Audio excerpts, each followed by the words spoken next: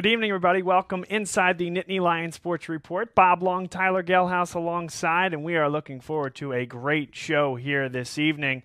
Well, some of the concerns allayed in State College as Penn State takes care of Maryland in an absolute demolishment, 59-0. We'll talk a lot about that. We'll talk about the continued advancement of Sean Clifford. We talked about it at length the prior week on the Blitz, where was he able to read the entire field? How was the footwork impeding his ability to get through multiple progressions and really span that football field? We saw a lot of change, and he even talked about it in some of the post-game interviews that he did. We also have Bruce Badgley in studio. He'll be with us over the second half of the show. He does great work in the Berks County area of Pennsylvania, broadcasting and covering high school football. He's even developed his own app that allows you to really source many of the big games in Pennsylvania and beyond that you're going to want to watch, and allows broadcast capabilities for schools that don't currently have it. It's a great thing he does. We're excited to talk with him about that. And maybe most exciting, Tyler, is he's covered a lot of guys that have made their way from Central PA up to State College and are now keys on this roster. So excited to talk to Bruce. But first, your thoughts, takeaways from College Park and the night that was on Friday. You know, I think we left last week's show with State in the 6.5 line. I think we all picked Penn State to cover, if I'm not mistaken. However, none of us thought that it was going to be a demolishing that we saw out there at College Park on Friday night. We thought, maybe anywhere from 7 to maybe 14-point victory. Really, from the start, it was all Penn State. Maryland was very hyped all week, canceling classes on Friday. In warm-ups, you saw some chatting going along, some taunting. They were hyped up. They brought in Ralph Friedgen, the former coach, the legend for the Terrapins. They had a bunch of alumni there, like Sean Merriman on the field. They hyped it up. It was their Super Bowl. And Penn State answered the bell. It was a nice surprise. Coming off the bye weeks in the last couple years, haven't always treated Penn State well. I don't know if it was because this was an early season bye week, and don't forget to get another bye week. But whatever happened over that bye week after the Pittsburgh game, I mean, this looked like a totally different team out there. It looked like a new and improved Sean Clifford since that pick game that you talked about last week on the Blitz, and that you're going to talk about again this week. All facets of the game. Defense is smothering. The first unit, the second unit, and even the third unit. I think Maryland barely got over 100 yards total. So offense was great, defense was great, and the special teams were pretty good. So it was an all-around great game for Penn State moving forward in a stretch run here. Relatively small sample size when you talk about coming off a bye week, so I don't know how much stock to put into that. Glad this one went well. But while we're talking about small sample sizes, how about Penn State in the first 2 years of this Friday night exhibition, if you will, from the Big Ten? I mean, Illinois put up 63 points against them last year, 1 week prior to this weekend. And then this year on Friday evening, 59 on the road against Maryland. Both of those games road tilts, which really shouldn't be a surprise. I would not anticipate that coming to State College anytime soon. The Illinois game actually last year was pretty close in the first half. It was. And Penn State finally opened up. But last year I don't think Penn State had the bye before that. Actually, they didn't have a bye. This year they did. That certainly helps. So we're down to one sample size. Friday night after a bye. But still, Friday night is just you're not on your normal schedule. As a fan, actually, once a year, I don't mind it because it kind of worked out nice having the Eagles play on Thursday for me, and then they won at Green Bay, and then Penn State won Friday night. I had the whole weekend to just relax and not worry about football. So I mean, I'm not in love with it, but one time a year isn't bad. I don't think for Penn State, as long as it's on the road, and because those teams that aren't as popular, and it's really for like the TV for like the Marylands and the Indianas, Illinois, Rutgers, you get that spotlight on national television. And when you play as well as you do, that becomes a thing for Penn State, and that becomes a big advantage for Penn State. You're not shelling out at home and asking people to come from all walks of Pennsylvania and beyond for a Friday night game, but you have a slot all to yourself on national television where folks are able to watch Penn State, and they're focusing, if they're college football fans, on that game and generally on that game early. That's the opportunity for Penn State to make a statement. That's what they did. That's why I'm so impressed. And, we can talk, Tyler, about the offense and the defense. First thing I'll say is you see Micah go out in the first half and you think, well, that's kind of a shame. We saw a lot of depth in the linebacking core because of necessity, because they had to throw Ellis Brooks and those guys out there who had been getting more and more time anyway, but he was a force in that game. And you saw more from the freshmen. And you saw Jan Johnson get an interception as obviously the starting middle linebacker, but you saw some different combinations that you didn't normally see because Micah is always going to be up there on snap counts. He can move from position to position, strong to weak. So I think that's a great opportunity for Brent Pry in a real game situation in a Big Ten conference environment to get different guys out there. Yeah, I would agree. And first name that comes to mind off that is Jesse Lucchetta, the sophomore linebacker from Canada. He filled in for Micah Parsons and did tremendous. I mean, made play after play. You already touched upon Ellis Brooks in the middle, coming in for Jan Johnson, who played well but wasn't in for very long. And really, they were rotating a bunch of guys. A lot of freshmen, true freshmen played well. Disa Isaac, defensive end. Joey Porter Jr. at corner. Keaton Ellis forced a fumble, literally just ripped the ball out of the guy's hands. They have really good depth on defense right now, and they can roll their second teamers out there and not have much of a drop off, which is crucial because that's the same that goes for the top teams in the country. They don't have much of a drop off if somebody gets injured. It's next man up mentality, and I think that's what you're starting to see. I just want to touch upon too that this isn't Maryland struggled against Temple, especially offensively, but don't forget this is a team in their first two games they dropped 79 on Howard and then I believe 60 something against Syracuse. And, that's right. And they were the highest scoring offense in college football, if I'm not mistaken. And people are saying, is anybody going to be able to stop them? Well, Temple did. They slowed them down, and Penn State shut them out. So it's not like Maryland's like a total joke of a team by any stretch. You got to give Penn State and Brent Pry credit on defense. Credit on defense for turning him into turtle soup. Turtle soup, there you go. And more derailment. So, Tyler, before we came on, you were saying, hey, we're going to have to go ahead and explain this to the folks that are watching on video versus those that are on iTunes and SoundCloud. We have a whiteboard behind us that says turtle soup and more derailment, M-O-O-R-E. So Rondale Moore, the star wide receiver and just absolute stud out wide. Think KJ Hamler, probably a little bit better. Right, and so that's for Purdue. The Boilermakers is out, along with Elijah Sindelar, their starting quarterback, the guy who played last year as well at that position. They're both out of the game. So more derailment, of course, think Boilermakers, the old locomotive, if you will, and that's how we get our whiteboard here for tonight. But probably your best sign maybe ever. Wow. I mean, very creative. Very creative. Don't pump up my ego. He spelled everything right. Last week we made a switch.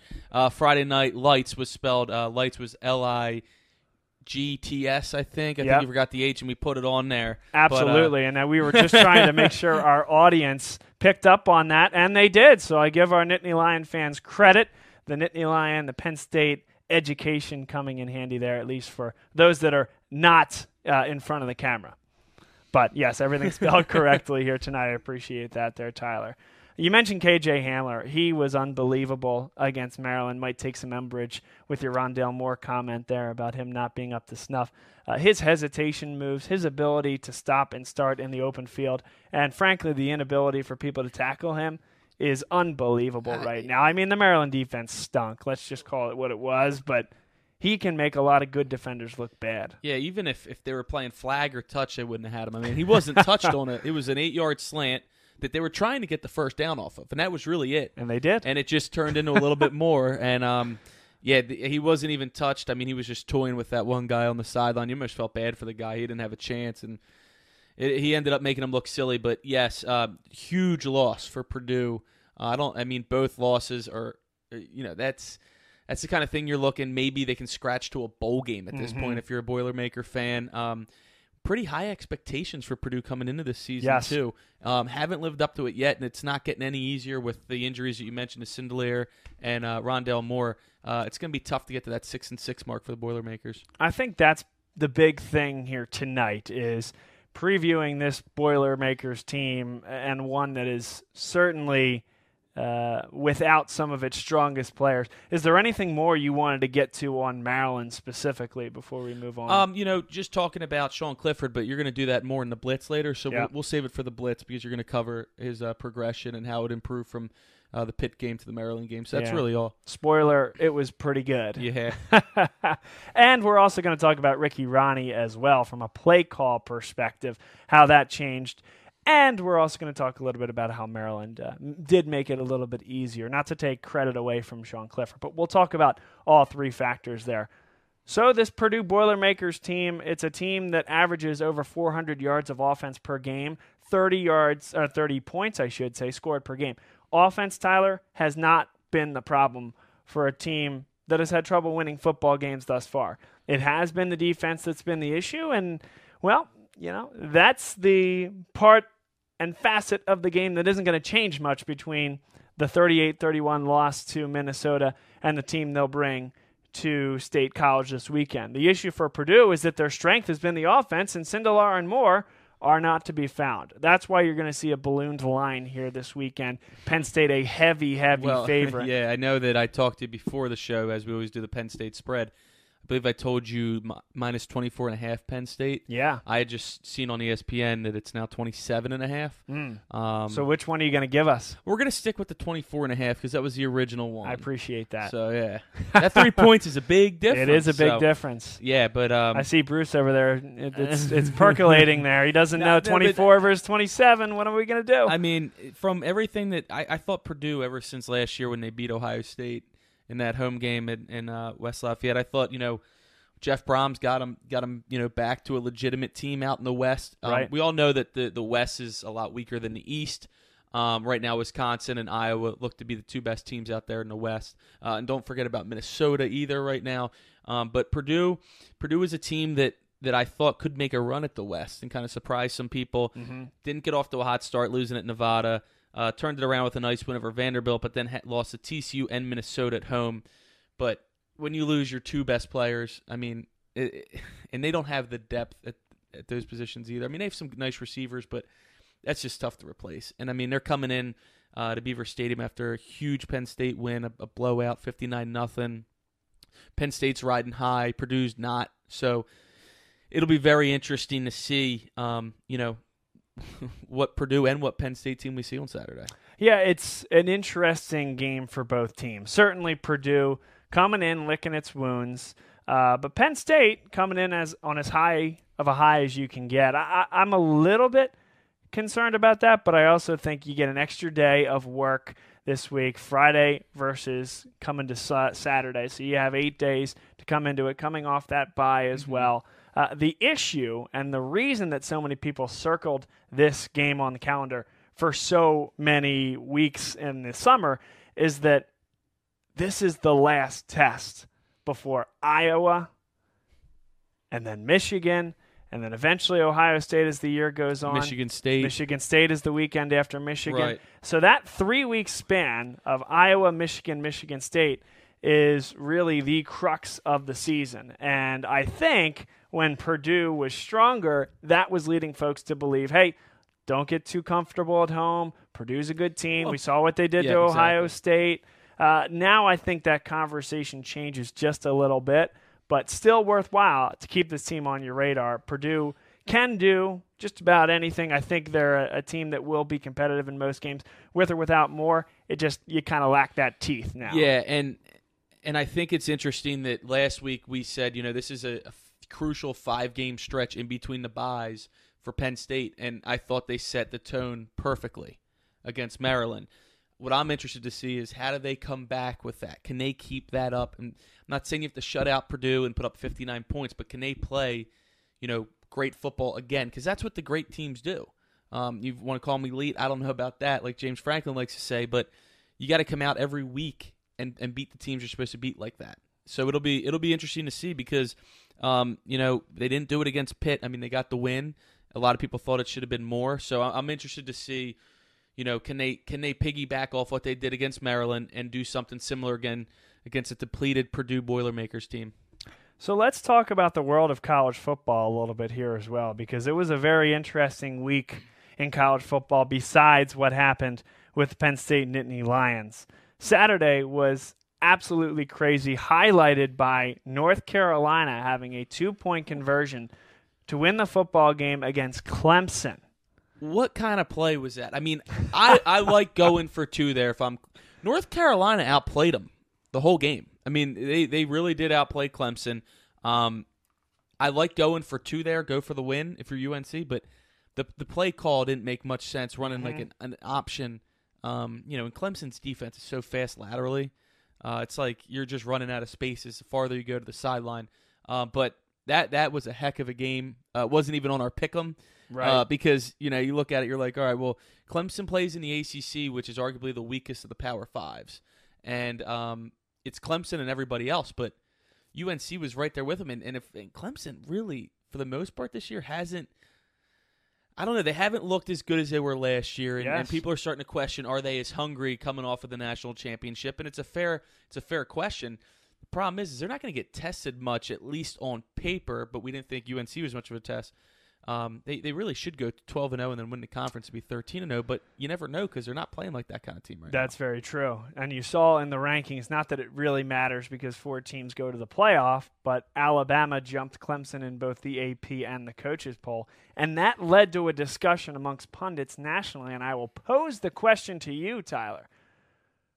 Who is the hottest? Who is the best? Who is the team in the country right now that you think would be most deserving if you took the names off the jerseys, there were no preseason polls? Who would you put as the number 1 team tonight? I would probably put Ohio State up there. Number 1 is as much as I wouldn't like to, but their body of work right now with Justin Fields at quarterback, they've been very impressive. I mean, Nebraska isn't what people were cranking them up to be at the beginning of the season. I think that's very fair and obvious right now. But they went into Lincoln, which is no easy place to play, completely dismantled the Cornhuskers. I think that, I actually probably would have Clemson maybe 4 or 5 right now. Sure.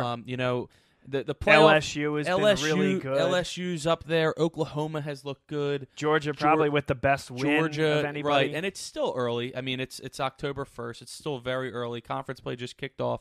We'll learn, and that's why they don't do the playoff show until, late October? Right. Because that's when you really have and that's the only ranking that really matters. So the AP, obviously, that's a good poll to base your stuff off of.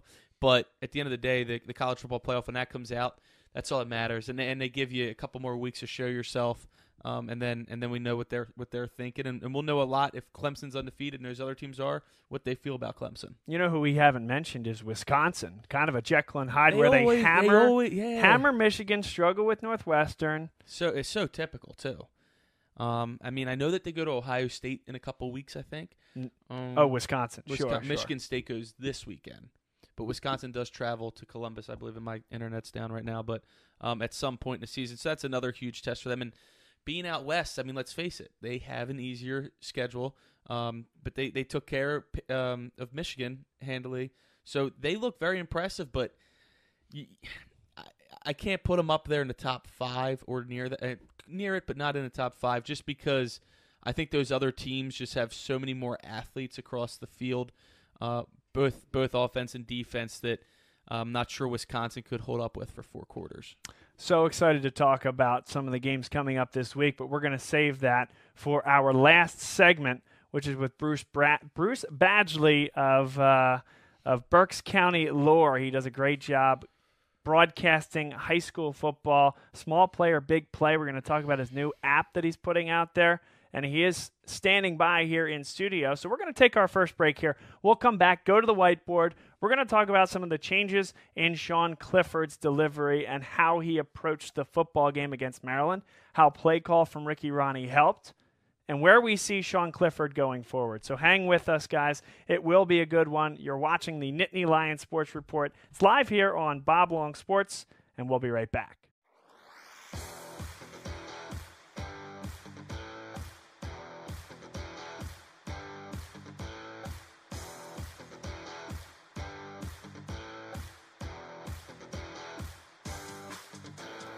Welcome back, everybody, inside the Nittany Lion Sports Report. Bob Long, Tyler Gehlhaus, and it's time for the Blitz, where we go to the whiteboard and we evaluate one aspect of Penn State football, whether good or bad, and break it down for you step by step.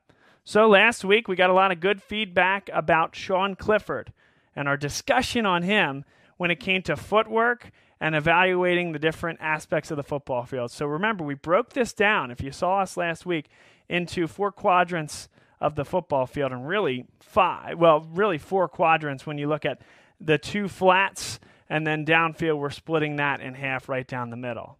And Sean Clifford, last week, when he established his position in the pocket, anytime there was a rusher coming after him, he would have trouble with keeping the eyes downfield, maintaining the footwork, and it was closer to half P feet than it was to moving effectively and adroitly in the pocket.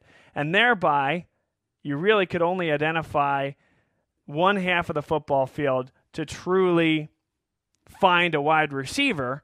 And we talked about Justin Shorter on this side of the field as the true X receiver versus Dotson as the Z and Hamler as the slot. Hamler certainly the best target and the most athletic and just generally the guy who gets open the most. So since that's naturally your first read, Dotson kind of got involved with that, but Shorter left somewhat on an island, wasn't getting as many targets. Well, we saw a lot of different receivers go out there against Maryland, certainly. But Sean Clifford did a much better job, and Ricky Ronnie did a much better job allowing multiple receivers to get involved and allowing Clifford to be more successful in the offense. So let's talk about that. Clifford certainly still had his share of quick reads. So let's just throw KJ Hamler here and Dotson here as it normally would be. KJ did a great job of getting into the middle of the field. A lot of linebackers would come up. Clifford, first read, understood it, found Hamler. Some of that is Maryland not defending very well, and Clifford didn't need to get to his first read. Some of that is Ricky Ronnie putting his receivers in better positions to get open quickly. Some of that is the running backs doing a better job blocking and allowing Clifford more time. But we're not just going to talk about that. We're going to talk about the improvements that Sean Clifford did have. And it is most effectively going to be demonstrated on one play in particular, and that was a play towards the end of the first half, starting from the 37-yard line, where he had Journey Brown to his right. On this side of the field, you had KJ Hamler in a tight formation here, right near the line, and Bowers at the tight end position was actually lined up outside him, and then Dotson was out here. So certainly you'd think the first read would be to this side of the field. And if we redid this last week, you'd say, okay, well, if he's able to see and scope this area, but the footwork is still a problem and he's not able to get through his progressions, how is he going to find anybody over here? I'm with you. It would have been a struggle last week. But he worked really hard over the course of the last 2 weeks to get ready for this. He mentioned it after the game. He mentioned that his footwork wasn't the way he wanted it to be. So what did he do? He drops back on this play. Dotson heads out this way. Bowers runs a little post, and KJ comes underneath as well. His first read is to KJ Hamler. Then his eyes flow to Bowers. Neither of those guys are open. Weak side pressure comes from the Maryland defense, and Journey Brown chooses, okay, am I going to block or am I going to scoot out? Well, the right tackle, Will Fries, does a pretty good job to push his defender out towards the sideline. Clifford's in this area. Journey Brown heads out here. Clifford's able to step up, and with his eyes up, avoids the pressure, finds Journey Brown open in the flat. Brown to the end zone, touchdown. I don't think that would have happened 2 weeks ago. Sean Clifford, the footwork was the key on that particular play. The ability to scoot in the pocket, move the feet with effectiveness and with a purpose, rather than just kind of skittering them. Happy feet is the term that I've used to describe this before. And that is what 2 weeks can do. That is what playing against a pretty good defensive team like Pitt can do. And that's a guy working really hard. He was really excited after that Pitt game to get back to the film and truly evaluate himself in a distinctive and a critical way. And that play, as much as any play we saw against that Maryland team, here's the part of the field where the first and the second read truly are, right? Dotson heading deep. Bowers and KJ are in the same area, But those are your first two reads, and there's nobody really on this side of the field. So he reads that. It's not there. Steps up in the pocket. Journey Brown here, keeping the eyes upfield and using that effective footwork and vision to get through multiple progressions, find his running back, ends up with 6 for the Nittany Lions. So there's a lot of things to break down there. Certainly, we talked about some of the play call from Ricky Ronnie, and that allowed him to be successful, allowed him to get the ball out quicker than they did against Pitt. Certainly, Maryland maybe not be the best defensive team and allowed some of those openings. But do not be deterred. Sean Clifford improved in a big way, had his best game as a Penn State Nittany Lion, which is 2 yards short of being the third Penn State quarterback in history to get to 400 yards. And from a fundamentals perspective, there was a lot to like from Sean Clifford. And I think there's a lot to like moving forward. One more, we won't call it tune-up, but one more game here this weekend against Purdue. And then I think he's going to need to put some of these skills to the test against a really talented Iowa team. And that's the game that I'm really looking forward to see just how far Sean Clifford has come. That's the Blitz segment here tonight. We'll come back with Bruce Badgley on the other side. This is the Nittany Lion Sports Report on Bob Long Sports.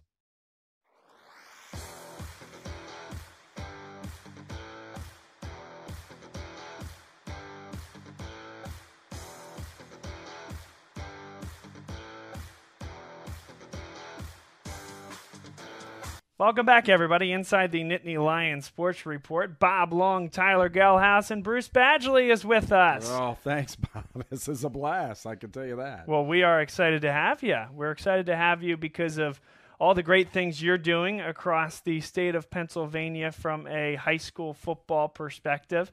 And we understand that you have covered a lot of athletes that have made their way up to State College and now play for the Nittany Lions. So we're going to use this time for you to learn a little bit about some of our favorite Nittany Lions here.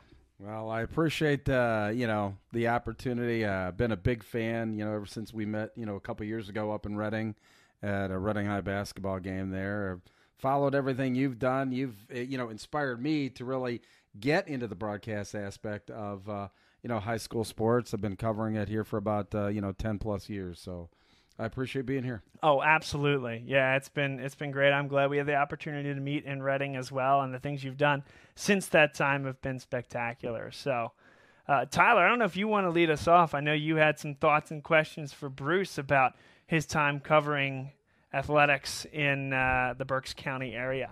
Yeah, so obviously Bruce has covered, most notably for Penn State, I would say right now is probably Jan Johnson, most recent too. If you could talk about Jan Johnson and where he is now compared to where you saw him in high school.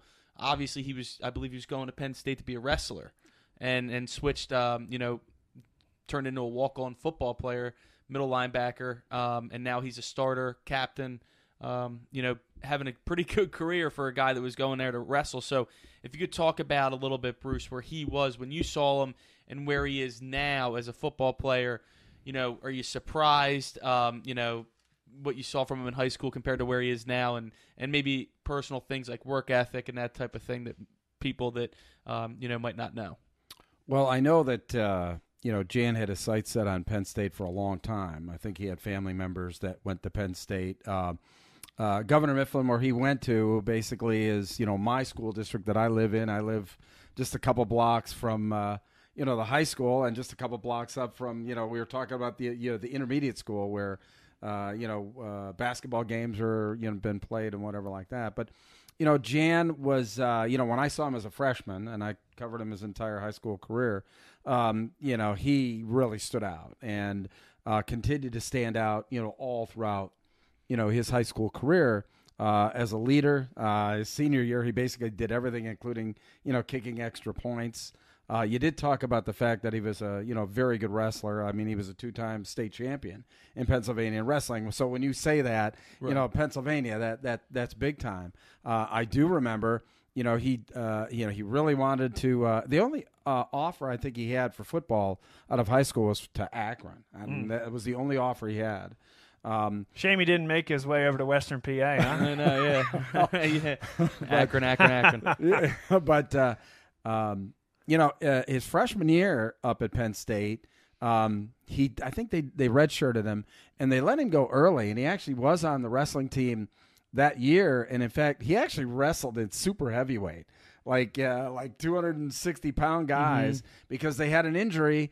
And Coach Franklin, lent him to the wrestling team, and he was wrestling against super heavyweights, and he was holding his own. So, Jan, a very good athlete, really a smart guy. I think that was pretty evident, and it's not surprising that he is where he is.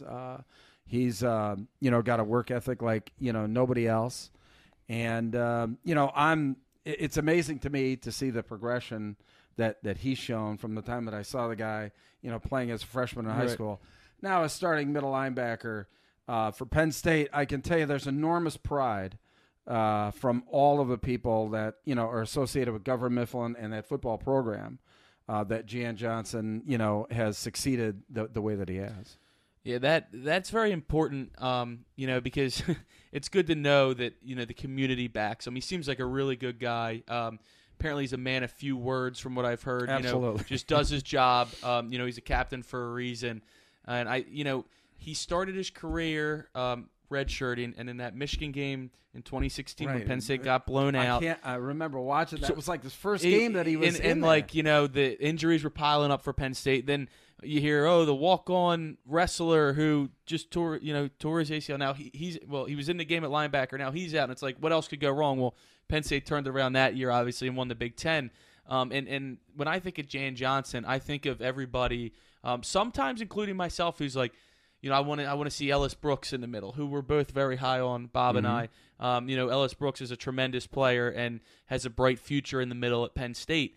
But Jan Johnson is just kept doing the right thing, doesn't mess up, keeps making plays, and it's tough to keep him off the field. And people, he might not be the sexy recruit, the 4-star, 5-star recruit, but it doesn't really matter if you're out there doing your job and you're helping the team win games. So it's a really good story. A local kid, and he's got the community behind him, which is awesome to hear. Yeah, and opposite of that too, been very fortunate that there's two other players, from Reading on that squad. Isaac Lutz from Berks Catholic. He's always been, special teamer. Yep. Except for this past weekend. And he just got awarded a scholarship as well. Correct. In the off-season. Off-season, his brother actually plays at Syracuse. Really? So, interesting. Yeah. So, a couple of Berks Catholic guys that I covered. Michael Mennett, Exeter High School. Kind of the opposite of what Jan Johnson was, in the fact that he was like the lineman in Pennsylvania his senior year. One of them in the country, too. Absolutely, coming out of Exeter High School. And actually, that's where I got to meet Coach Franklin, was actually on the sidelines of Exeter High School because Jan was actually on the team, and then it was Michael Mennett's senior year. They were actually playing against Governor Mifflin. And Coach Franklin it was a great opportunity for me. He was on the sidelines. I was on the sidelines. It was, a nice moment for me getting to shake his hand. Sure. And he was working the crowd, both sidelines. Yeah, he had players, really on both sides. So that was a lot of fun for me as well. That's great. Well, that's a really good story and a good segue there with all those guys that you've gotten to interview. We also have loaded into our set here an interview that you did with Matt Nagy, the head coach of the Chicago Bears. I know you're a lifelong Bears fan, and I thought this was a pretty interesting, cool, and good thing to put into our show to just give the viewers a sense of who you are, what you do. And this was if I don't remember incorrectly, a banquet associated with high school sports in Berks County. It was actually at the Mannheim Touchdown Club, which is in Lancaster County. Okay.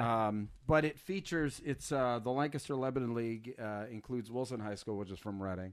And one of my givebacks really was I approached the Mannheim Touchdown Club, really great organization, told them that I wanted to broadcast the game, and basically let the Mannheim Touchdown Club then sell the advertising, during the broadcast to, generate some money, because it all goes to scholarships and kids and what have you.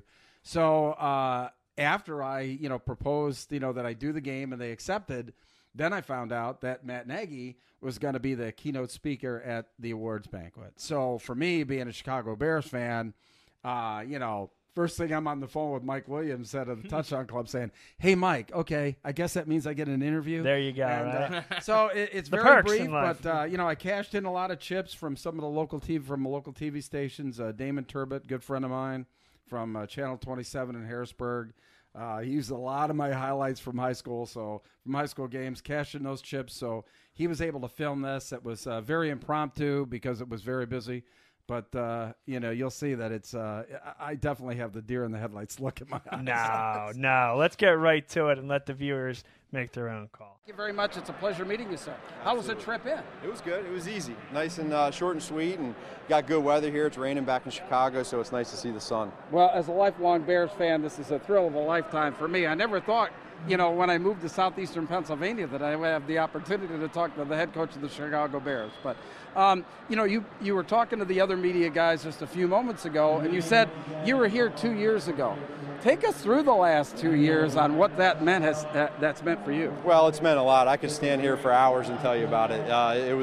It's been a big, important 2 years for myself and my family, but it's all about coming back and all the support that you get as a local player here, former player, and now as a coach. It's just great to have, and you feel it, you love it, you want to be able to come back and give back. All these players, all these coaches have the same dream that you had, when you were here 2 years ago and when you were playing quarterback here at Manheim Central. What's some of the advice that you would give these guys right now so that they can achieve, the goals that you obviously have? Probably the biggest piece that we all learn, and us as adults as well, is there's failures that happen. There's this roadmap that there's going to be detours and roadblocks and different ways that you got to go throughout the next 15, 20 years of your life, and you don't know where it's going to take you. And as long as you just kind of treat people the right way, you do things the right way, and you stay the course, normally good things happen. So I think that's the biggest thing right now. These kids are so young. But before you know it, as we were just saying over there, it goes really quick. You have 4 kids like I do that are heading off into high school, and so you just want to cherish every moment. So there he is, Bruce Badgley with Matt Nagy, and that was a great interview. I'm glad we got to showcase that a little bit on the show here. Yeah, it was a lot. It was an enormous amount of fun for me. Bucket list item. I mean, look. As a guy who grew up in Northwest Indiana, to ever think that I would have the opportunity to interview the head coach of the Chicago Bears one-on-one, I mean, crazy. But it was an incredible moment. I'm glad that it got on tape, and obviously something I'm going to cherish really for the rest of my life. So Bruce is a big-time entrepreneur. And besides, don't laugh, and besides all the things he's doing across Central PA and beyond with broadcasting, you developed, in concert with a few other people, I believe, a new app called Small Player, Big Play. Kind of a conglomeration of content across not just the areas that you cover, but over to Philadelphia and beyond when it comes to high school sports. Could you tell us a little bit more about that? Yes, Small Player, Big Play. It came about with, a couple guys that, one son was a player. Another one was really had developed apps. We put together, a venture capital group as well as an attorney to cover, all of the legal stuff regarding that. And so Small Player, Big Play, it's out there. It's free at the App Store and on Google Play. It's designed to be safe social media for youth sports. I mean, it's really everything down to, kids playing, flag football or what have you. For parents, the kids themselves to promote it themselves in a safe environment. Okay, there's nobody trying to sell you anything on Small Player, Big Play. It's one that, we're very proud of. And along with that, it's a fundraiser too. There's with the video portion of it, the game streaming, it allows for schools and organizations and clubs to basically set up an account that when anybody, goes in and watches that video that, you're doing, I mean, if you're doing AAU basketball, not everybody can attend those games.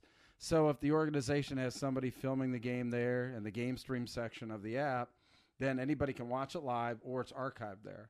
And it's a great safe place then for the kids to watch it, rather than, you never, obviously we're on YouTube, but, you never know what's going to pop up when a kid's on YouTube, or especially, on Twitter, Facebook, what have you. So small player, big play gives them an opportunity to watch their games, publicize themselves. For organizations, it gives them an opportunity to as a revenue stream, to make some money that way too. And it keeps everybody informed, all over the country, all over the world on, what's going on there. Bob, you talked about the fact that, we can upload links to all the top high school football games. You can do anything with that. If your game is broadcasted, on YouTube or whatever, you just put your link in there and it'll come up on Small Player Big Play as well. So you can create your own video, or you can upload video, and you can actually export to other social media as well, Twitter, Facebook, YouTube. You can all export. You can export out. You can't bring anything in, but you can take what you post on Small Player Big Play and export it out. So it's got a marketplace where if you got any, old equipment, which kids grow out of, opportunity to, to post your old equipment there in the marketplace. So it's a very powerful app, one that, we're starting to get some traction, really all over the country now. And so we really like it. And I think it sends a good message for parents to, if you want a safe place for your kid to really learn how to use social media. Okay. How many times do you see all these kids now that they're trying to get a college scholarship or whatever like that, and they're going back and looking at all this stuff that, they've liked or, they just react to on Twitter. Well, Small Player Big Play, isn't that way. It doesn't really care about how many, friends you have. Just publicize yourself and do it in a correct fashion. And, that's what it's all about. Well, I'll tell you, if I may, Small Player Big Play, great name. Brilliant. That's exactly the message you're trying to send, and I just wanted to commend you not only on the app and everything that you're doing, but I think that the message you're trying to convey is well done through that name itself. So we wish you the best with that. Yeah, I'm a big proponent of it myself, so I'm glad we could get on and have you talk about it here a little bit. Well, thanks for, obviously, having me on here tonight. And, I'm sure you're going to see a lot, more about Small Player Big Play. Actually, we've had it's very versatile in the fact of especially even like with AAU basketball, you can actually put somebody and stream all the courts. In fact, that's how we launched Small Player Big Play. Is that we at a local AAU basketball tournament in Reading, we were showing all the different courts that were going on, and actually the whoever was running the tournament basically said what courts, like when they put out their schedule, what courts were going to be televised. So, and you can see that all right in there. The teams actually in between were watching their games then, right in the app there too. So it was really cool. Really cool. I really like it. Yeah, that's great. Well, Tyler, anything more for Bruce before we get to the reason we're here? I'll talk to him later. I'll talk to him after the show for a little bit. Exactly. No, but we're gonna get to our pick'em here for the week. Last week we had Rob went 5-1 as our guest picker. He's now tied with Tyler Kern atop the leaderboard. Maybe it's something that's going on with the Bob Long Sports, but they're picking very well. There are two leaders. Those are our color commentators for LaSalle football. So both of them sit 5-1. The winner at the end of the year gets some Bob Long Sports swag courtesy of our show here. So and actually Bob and myself, along with Rob, all went 5-1 last week. That brings Bob's record up to 15-9. I am up to 11-13, almost at the 500 mark, trying to get there this week. And this week we have a good slate of games, and Bruce is going to pick, as always, Bruce. We're going to do 5 games head-to-head, and then we will cover Penn State and Purdue for the spread for Penn State. And as we said earlier, we're going to stick with the minus 24.5 for Penn State, but we'll get to that last. Let me just find here. We're going to start with Iowa Hawkeyes travel to Ann Arbor for a 12 o'clock game on Fox to take on the Wolverines.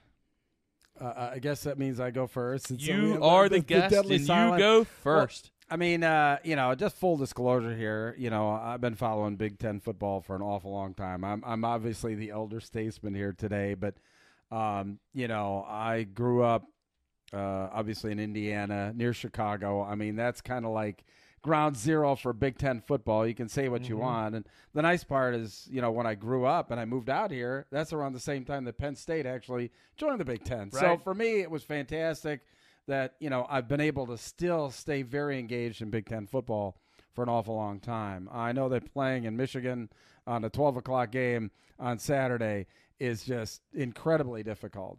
Even though Iowa, I think they've won 2 in a row going into this game, and Michigan had that, kind of stumble against Wisconsin. I really like Michigan. I think that that they're going to hit their stride here in this tough stretch where we play this round robin every year between all the top teams, which I think makes Big Ten really ahead of the SEC. But I like Michigan in this game. Interesting. Almost my point to the T. I think we're going to see a resurgence in the Michigan Wolverines. They struggled early this year and were kind of written off as early as that Army game when they took them to overtime and then kind of sealed the door shut when Wisconsin blew out Michigan. Yeah. I think Michigan's coming back, and for Nittany Lion fans, not that they necessarily are, but that's a game you cannot take lightly no matter what's happened earlier in the year. They have a lot of talent on that team. I think Shea Patterson still can be the guy. Don Brown always has something cooking defensively. I think they win this game at home against Iowa, and I think it has a chance to be a double-digit football game. Well, Michigan is minus 3.5. Usually they give about 3.5 points. I think it's 3 to the home team almost every time. I think it's going to be a close game. I think I'm going to go Michigan too. I think that they have a lot to prove right now. They have more to prove than Iowa, in my opinion.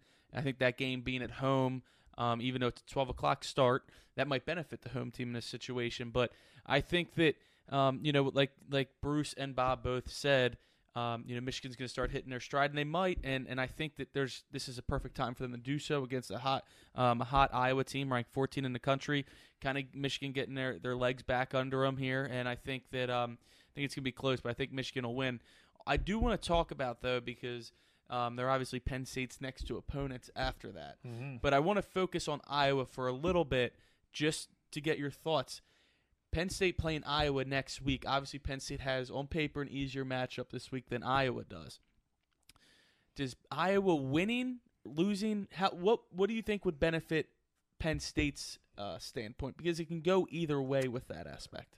Yeah. Or no influence at all. We're going to talk about that a little bit. That's a philosophical. I'm really interested to hear what you have to say about that, Bob. I'm going to take the philosophy out of it.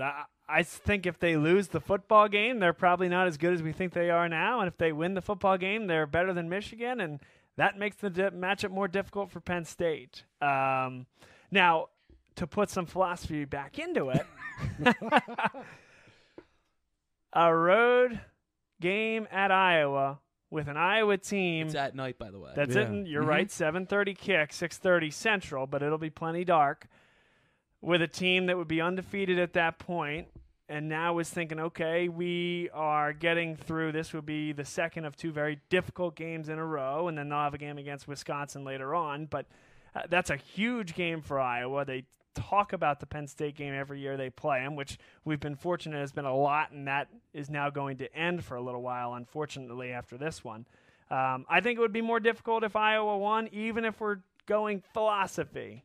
I think that night game atmosphere with Iowa being in the top 10 would be quite difficult for Penn State to walk into. I'm always the one that you can ride momentum. I think playing a tougher opponent prepares you for a tougher opponent. And I think that it makes it much more difficult on Penn State because Iowa is playing in Michigan rather than Penn State having a cakewalk for Purdue. That's just my philosophy. But you see that I think at not only in high school football but in college football as well, that that momentum that you can gain from playing well against a good opponent far exceeds any benefit you might get of walking over somebody like Penn State's. Right. We'll get to. It sounds like we were answering two slightly different questions there, too. But the way I brought it up to some people that I know that follow Penn State very closely, and they said, "Oh, well, I want Iowa to win." because they want to get a higher ranked, whether it's a higher ranked Iowa, and also to mention that a lot of times after a loss, Kirk Ferentz is very good after a loss. So obviously they travel to Michigan, which could be a loss. Iowa also has, in my opinion, a better chance. This is a much more physical game, Iowa and Michigan, than Penn State Purdue. Mm-hmm. If Penn State can escape and get out of there without injuries, Iowa could get a little banged up in this. It's going to be a very physical game up in the trenches. Sure. Could that help Penn State next week? Could they be? It's a double-edged sword, kind of like. I think it helps. I think it helps a team that's playing the tougher opponent. Yeah, I really do. I mean, mentally. Yep. Yeah, and so that's something that's going to be interesting because this game, unfortunately, is at the same time. It's at noon, just like the Penn State game. So you really can't. Right. It's going to be tough to go back and forth, but everyone's going to be keeping an eye on the score for sure.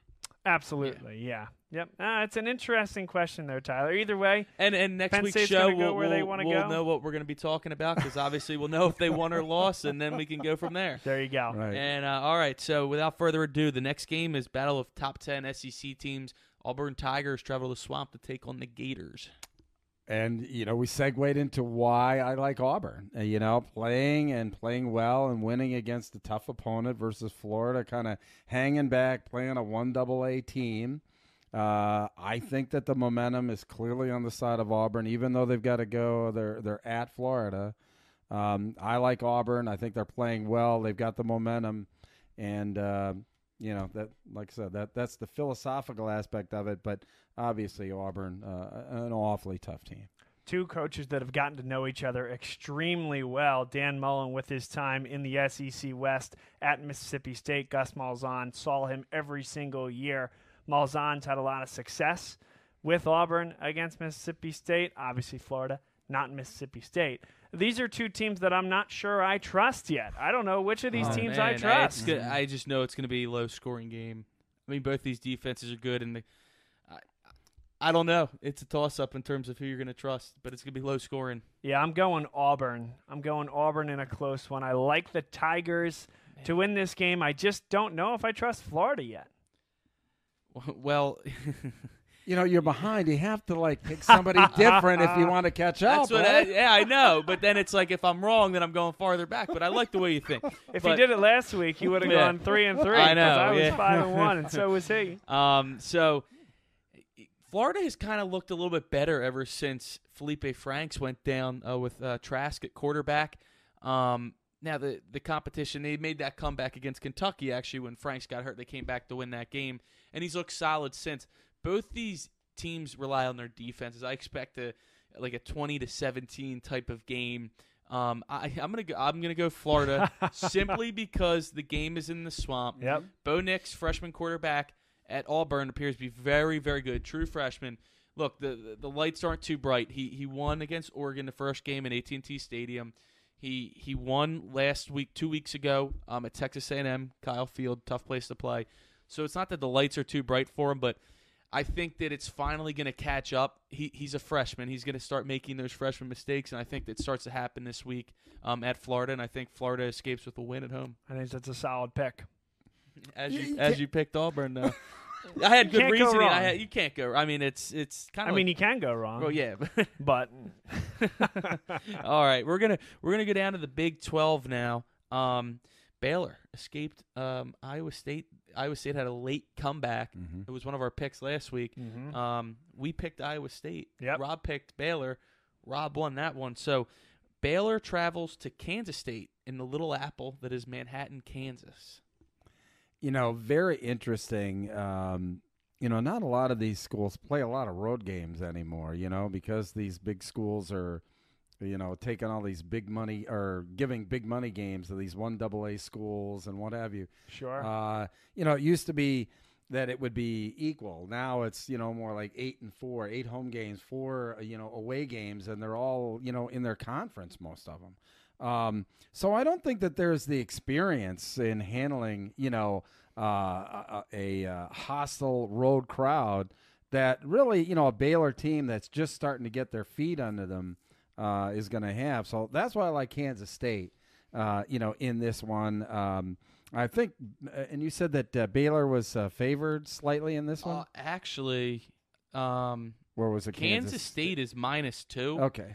Which basically, and they're home. Yeah. So take it for what it's worth. Yeah. So I mean, I still think that it's a team that's trying to find themselves in Baylor, and I think it's going to be a tough task to beat Kansas State at home.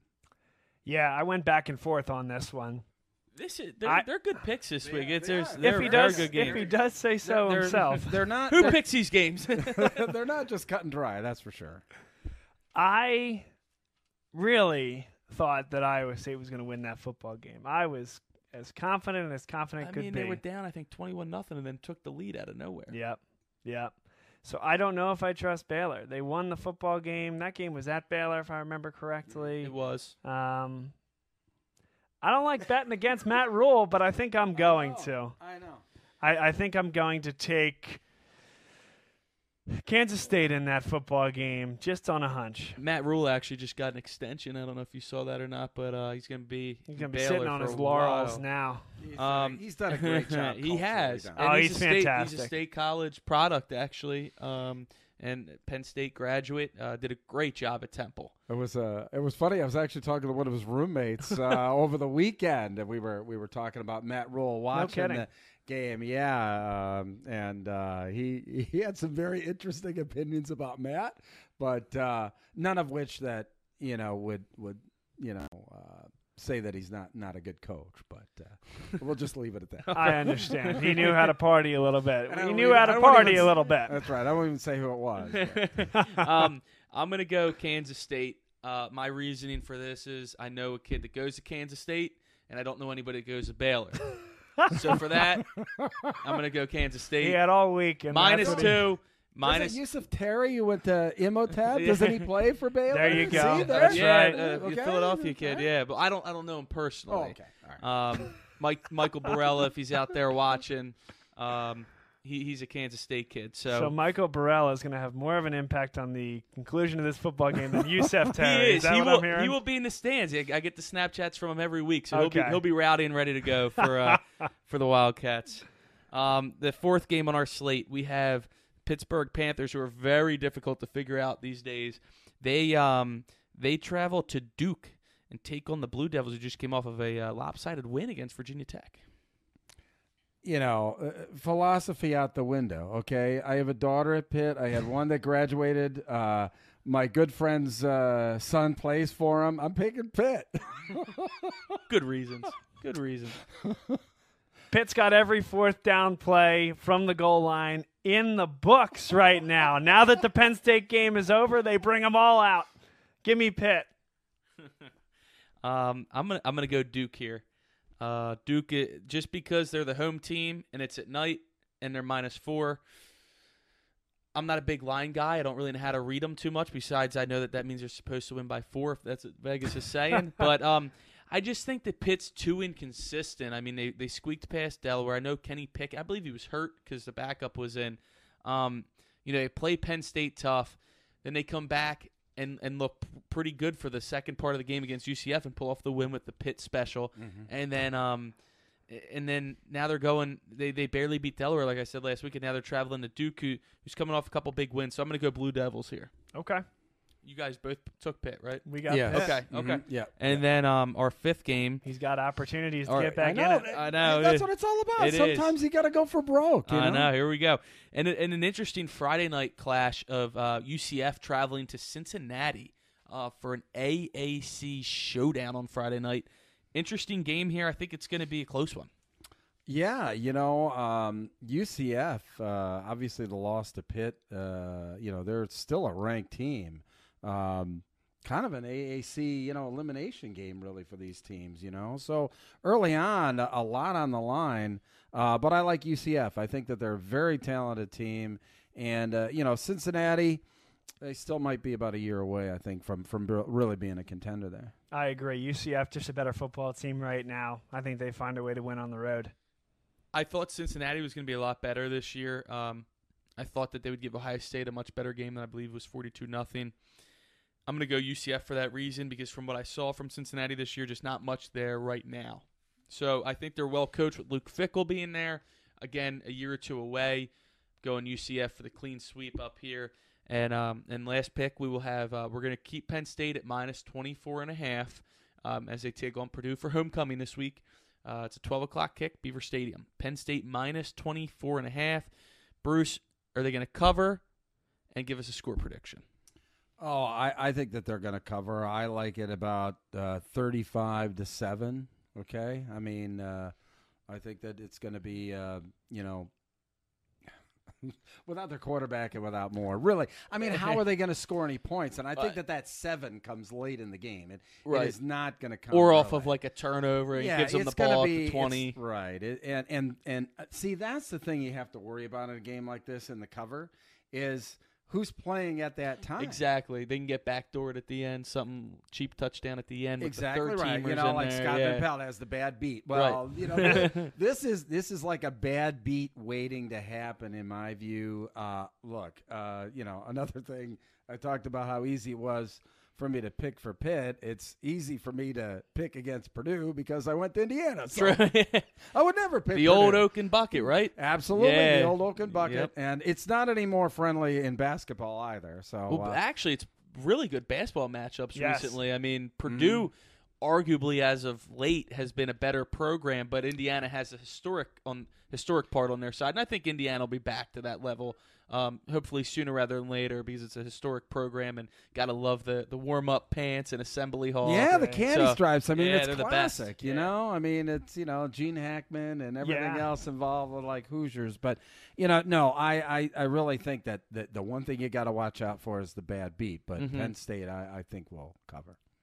I like Penn State to cover, too. I'm very happy, Tyler, that you're leaving it at 24.5 because if it was 27 – it just makes feels a big difference, more, like we more said difficult earlier. to me.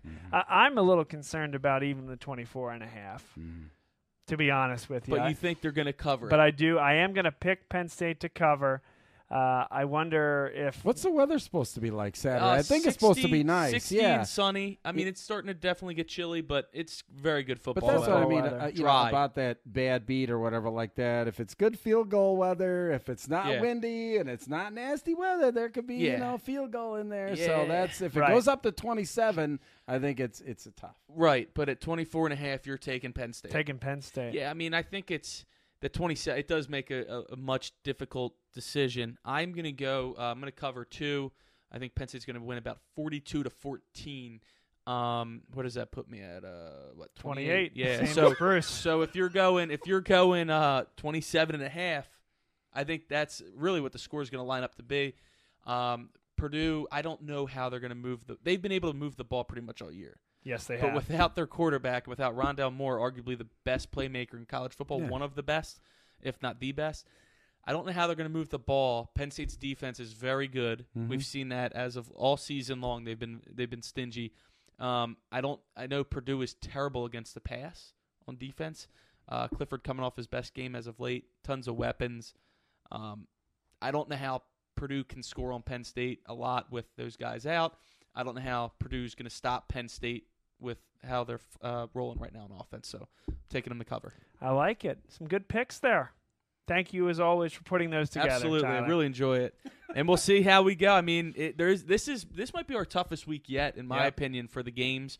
A lot of ranked versus ranked matchups on here, and then even like a Pitt Duke game is going to be tough to call, and like the Baylor Kansas State game. Right. So it should be a good week. Should be. But we hope, Bruce, that you have good success this weekend with these picks. Maybe you find yourself atop the rankings by the time we come back and do this next week. Yeah, hopefully. Who have you got? Who's LaSalle playing this week? Are you This on weekend, Saturday night against Father Judge. Okay, That's so another That'll be a one. blowout. There you go. Yeah, that's right. That one will definitely cover. What was the score? What was the score?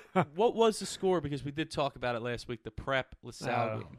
It was 44-13. Yeah. But I said by at least 2 touchdowns for Prep. And I know you guys. Congratulations on that. I won last week. The tiebreaker goes to me because we There were you all go. 5-1. But I mean, Prep, they're head and shoulders. I mean, It's the best high school talk- football team that I've ever seen. We talked Yeah, about it last week with the Division I and the lineage of some of these kids. Trotter Jr., Marvin Harrison Jr., quarterback McCord. I mean, they seem like they're loaded. Yeah, They're all back next year. But LaSalle's a pretty young team. I know you talked about their running back is young and stuff like that. But St. Joe's Prep, I mean, I fully expect them to win the state.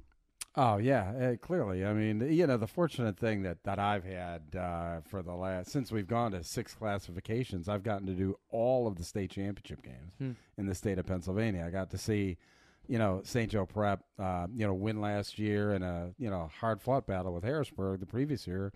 They lost to Pine Ridgeland, right? And so, it was very easy to see the difference in that team last year versus the previous year. And, the maturity level, I mean, it's the same guys. It's the same guys there that, just really showed tremendous talent and just the way that they play. It's amazing. So, but for me, I'm just doing my Berks County game. Actually, believe it or not, it's a very small school, Fleetwood, who's come back from Nowheresville they were 2-8 and won one game the previous year, and they were undefeated actually going into last week. How about that? So we're going to be doing that game with Schuylkill Valley, which is a local school there. So I do Berks County games. We do it on community TV. We do it in conjunction with Alvernia University, giving paid internships for some of the college kids that work on the broadcast and supporting community television and, Perfect. Getting it out to all the fans there in Berks County. And, it's all on YouTube. We're on cable. We're online. We're on demand, just like you, Bob. I mean, The best thing is that, people all over the country can watch the games. I mean, the alumni love the games all over the country. So it's great what you do, too. Yeah, absolutely. That's why we wanted to collaborate on this one, get you on the show here. I know you've been an avid watcher, so we appreciate that. And glad you could see the production from start to finish, and I'm glad the finishing part involved you on air. It was a lot of fun. Thanks so much, man. I really appreciate the invite. Absolutely. Yes. Thank you, Bruce, for your time. That's Bruce Badgley. Everything high school football in the central part of the state. Small Player, Big Play app. Download that. Check it out. Make it a part of your weekly routine. And to you, Tyler, thanks as always for your time. It was great. Excellent picks this week, although you made Bruce's job very difficult to go up against Tyler and Rob with those layups we gave him. I mean, he does, because you guys are all in the radio together. Not you don't work with Bob, but you guys know your stuff. So pressure's on now, Bruce. Pressure's on. 5-1. Can you top it? We'll see what happens. We got but you have a tough schedule, though. Yeah, that's right. That's right. Well, enjoyed the time, everybody. Thanks for being with us this week and every week here on the Nittany Lion Sports Report. We're pushing our show next week to Wednesday night, and that's actually going to line up with the HBO release of 24/7 college football. And Penn State, your Nittany Lions, are being featured on there. That's I believe, a 10 o'clock p.m. release on HBO. So check that out, but make us a part of your Wednesday evening leading into that. We look forward to seeing everybody soon. Enjoy the football, and have a great rest of your week.